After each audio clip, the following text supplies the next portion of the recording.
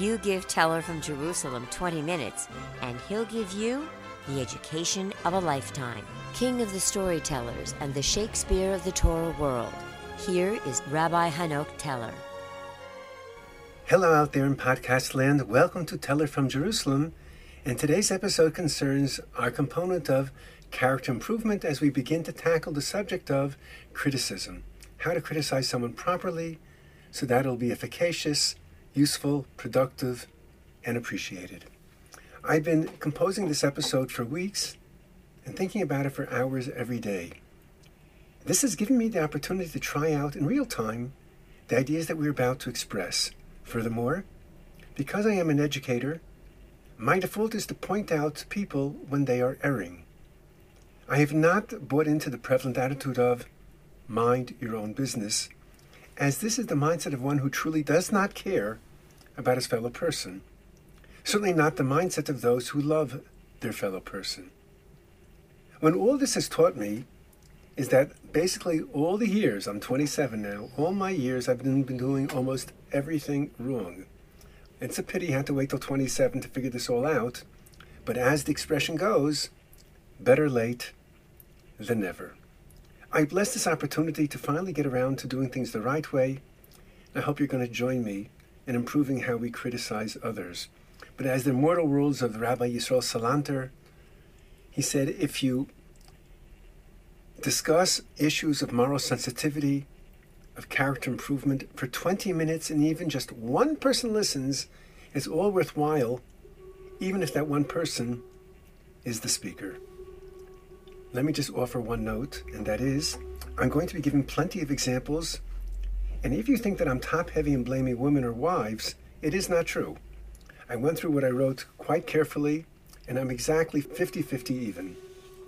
There's a verse in Proverbs 8 which reads, "Do not rebuke a scoffer lest he hate you. Rebuke a wise man, and he will love you." The words of King Solomon, the author of Proverbs, reads like a verse in the Talmud which says, just like there is a mitzvah, there is a meritorious action to do, to say something which is beneficial, it's also meritorious to refrain from something which is not beneficial. We have to know when to say something and also careful not to say something which will not be listened to. Now let's go back to that verb in Proverbs. The scoffer is a cynic, the one who shamelessly likes to undo the proper order, the one who wishes to unravel the good accomplished by others. There is a charitable assembly, for example, and afterwards the speaker explains how great the need is. There's an appeal, and the appeal among those who are assembled to try and give money to that worthy cause. It is expected that everyone present will raise their hand and pledge $250, $300, $360, $180, $500. And every time someone, especially if someone who is of lower economic stature than you, lower strata, they raise their hand, they pledge $350, you feel embarrassed to offer $100. So you make this whole big pledge, and then after the speaker explains how worthy the cause is, one person raises his hand right away and says, $1. That's a cynic. He has taken steam out of the entire appeal. Pharaoh in Egypt, he was a cynic. He was a scoffer. His people suffered horribly from 10 plagues, highly destructive. Then he says, let's go after them and catch them by the sea. He doesn't listen. That's a scoffer. The cynic is the one who derails the speaker's presentation, not because they disagree, but because they enjoy challenging and humiliating their fellow person. How productive would it be to criticize such an individual? Can you imagine such a person publicly confessing with remorse, "Oh, you're so right, and I'm so wrong. I wish I could have kept my rude and insolent comments to myself." As we all know, people do not like criticism. But this does not mean, nor does it absolve us from offering it, as we shall explain in detail way down the road. Consider this irony. Anyone who's lost along the way will be very grateful to someone who can set them straight and point them in the right direction. But how about if you're making life decisions in the wrong direction and someone tries to set you straight? Invariably, they will encounter fierce opposition, as the verse says in Proverbs, and they will hate you. Rare is the individual who accepts criticism with love, as they would accept a compliment or a gift, albeit the greatest gift that you can give a person is an improvement to their character. A person who's willing to accept criticism, says King Solomon, the wisest of all men, he calls that person a wise man. And by inference, we may deduce the one who does not accept with love is unwise. In a rather ingenious commentary based on this verse in Proverbs, suggested by the 17th century scholar, the Shlach HaKadosh, he writes, "You're coming to criticize someone. Don't say or think that they are a scoffer, for this will cause them to hate you, and automatically they will never listen to what you have to say. If they'd only be a wise man, then they would be attentive. In fact, they would love you for the rebuke. Accordingly, what you should say is, 'You're really a wise individual,' and give them a plethora of compliments. It's inappropriate, simply beneath your dignity, for an intelligent person like yourself to do things which are inappropriate to your wisdom and to your stature. Now, you have created a playing field that is open for rebuke. If your criticism is not couched in compliments, and on the contrary, it's accompanied by deprecatory titles, you've guaranteed that he or she will never be attentive to your criticism." Another reason why people are not open to rebuke is because we are attached to what we are accustomed to. The desire not to change that which you're accustomed to, prevents people from accepting criticism, for if the critique leveled against you is correct, you're going to have to change something from your ordinary lifestyle, and therefore a person prefers to negate the critique for whatever possible reason. The 15th century scholar, the Ikrim, says that when a baby is born, he or she cries consequential to the fact that they detect they're in a new and different environment. They're no longer in the mother's womb. The crying expresses its disagreement to the change. The undesirability to change what you're accustomed to, we often find people or spouses saying, "What do you want from me? This is the way I am," or "Accept me for what I am." In other words, if something is going to change, it won't be me, it will have to be you. And by the way, this excuse, "This is the way I am," is a good way to afford the benefit of the doubt. If we feel that this is a legitimate excuse for our own unacceptable behavior, then we should afford the same justification to our fellow person who acts undesirably. They should have acted differently, but they're trapped. This is the way they are. In our character podcast, we're never going to justify inappropriate behavior, but I mention this only as a method to judge someone favorably. Unfortunately, the very same excuse of people who say, "This is the way I am," is also invoked to justify and legitimize aberrant behavior. In the non-aberrant behavior excuse department, I can relate a story which happened just this very week to my wife and myself. My wife informed me that all the outlets in one particular room in our apartment came out of the wall, and we have to call an electrician to repair the situation. Now, although I have no electrical training, I figured, how difficult could it be to install a few sockets? So I went to the hardware store, purchased the sockets, but my installation was going to require my wife's assistance because obviously when you're dealing with electricity, you don't want a live wire. So I pulled down all the circuit breakers. There was no more electricity, and I needed her to shine a flashlight so I could see what I was doing. So I locate the wire and I locate the hole and I start tightening and managed to get the right wire into the right hole, and it worked. And after I finished, I said to my wife, "Okay, now I'm going to undo everything which I just did, and you can do it." She said, "No way." I said, "Come on, it's not so difficult."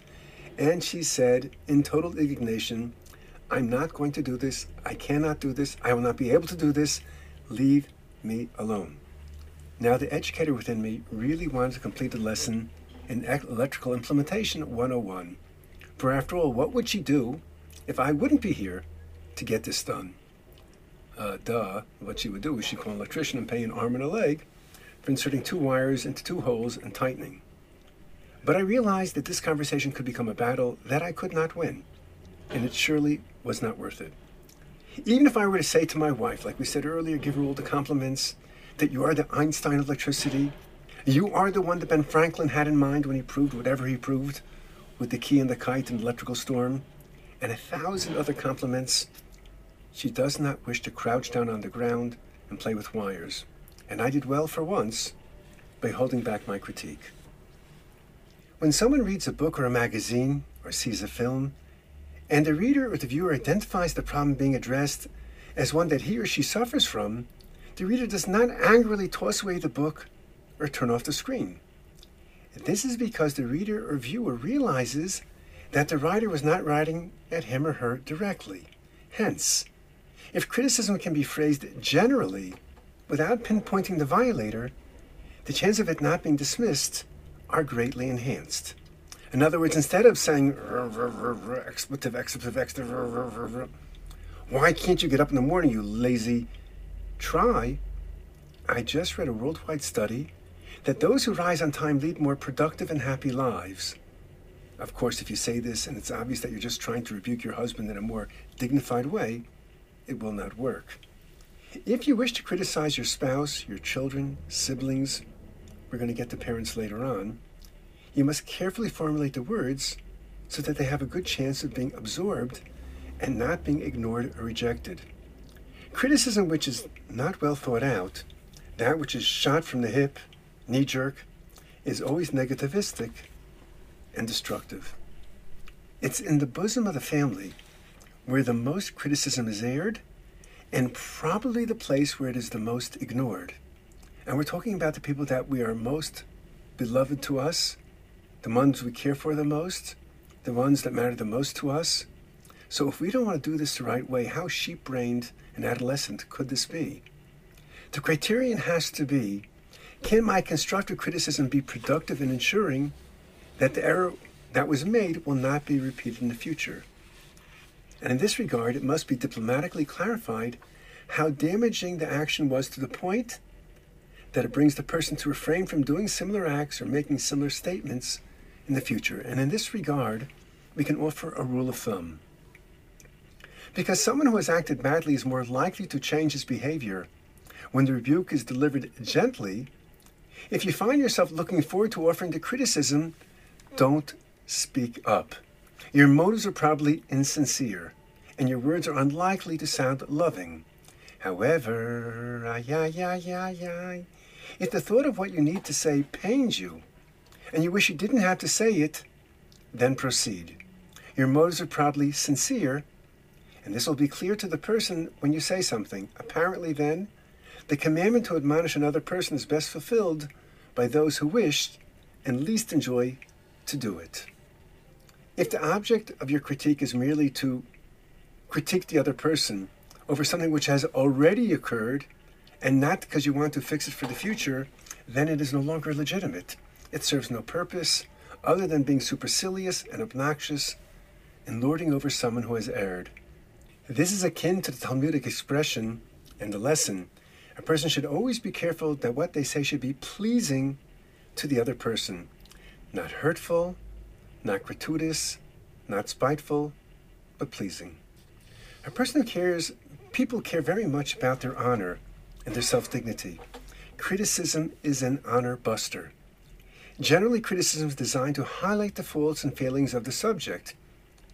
Therefore, people will normally and naturally resist the critique. When you undermine the honor of an individual and you highlight there is a flaw in her behavior, you are implying that you are better than her. This is a very difficult feeling to live with. That's why we find that the most common reaction to criticism is, but you do the same thing, or you do this and you do that. This is a kind of counter-reaction that does not deal with the issue, but only explains why it will not be heeded. In other words, the reaction is not on the point, and it's only a reaction to the competition that exists between the subject and the criticizer. But no matter how upset you are, restrict your expression of your anger to the incident that provoked it. As long as we keep our words focused on one incident, we are unlikely to say anything that will destroy our relationship. But when we depart from this rule and we use words like always or never, or we start recalling every occasion in which the other person has enraged us, we say things that are unfair and that destroy friendships and marriages. And you always do this, and then you dredge up everything. Always refrain from saying always and never. Once harsh words are said, the other person, while perhaps one day will be willing to forgive them, most likely they will never forget them. Accordingly, confine your criticism to a specific act. For example, I noticed you, and of course you must say this privately and with love, never in public. I noticed you making fun of so-and-so, while avoiding blanket statements such as, you're always making fun of others. Critical generalizations demoralize the offender and make him defensive. Who would be willing to admit, oh gee, it's true, I'm a cruel person, I always make fun of others. Gosh, I never thought of that. Thank you so much. Why, and Mussolini and Mao all wrapped up in one. I never thought of that. Why, I wake up in the morning and I see a human in the mirror, blinded to the fact that it's really the devil. Oh, I'm so grateful. Thank you. Thanks for pointing that out. Right? Nobody thinks this way. Explanations that frame the critique as a logical and indeed a loving reaction are beneficial.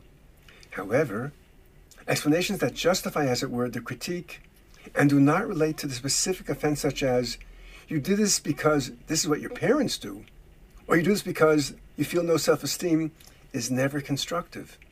Generalizations are to be avoided. And you know that when you're in the verboten territory, when you say the words which we've already said, I guess, more than once, always and never. When you critique, you must focus on the actual wrongdoing and not what brought the person to do them. Your job, for which you're always and anyways underqualified, is you are not a therapist, you're not a psychoanalyst. You just care about your fellow person. You want them to improve. So focus on the one thing that was done wrong and incorrectly in the hope that in the future they will not err and make the same mistake. Thanks for listening to Teller from Jerusalem, where this series takes an intelligent and thought-provoking look at the past in order to acquire a perspective on the present. Spread knowledge by giving us a 5-star review and tell your friends to subscribe. Join us next time for a brand new episode, and be sure to visit tellerfromjerusalem.com where you can find more details about the show and other useful information. Check out the site store, and just by inserting the TFJ code, you'll receive an additional 10% discount off the already very reduced prices of all Hanoch Teller products, books, lectures, and documentaries. And remember, don't forget, you can get Teller from Jerusalem on any podcast platform, or go to tellerfromjerusalem.com.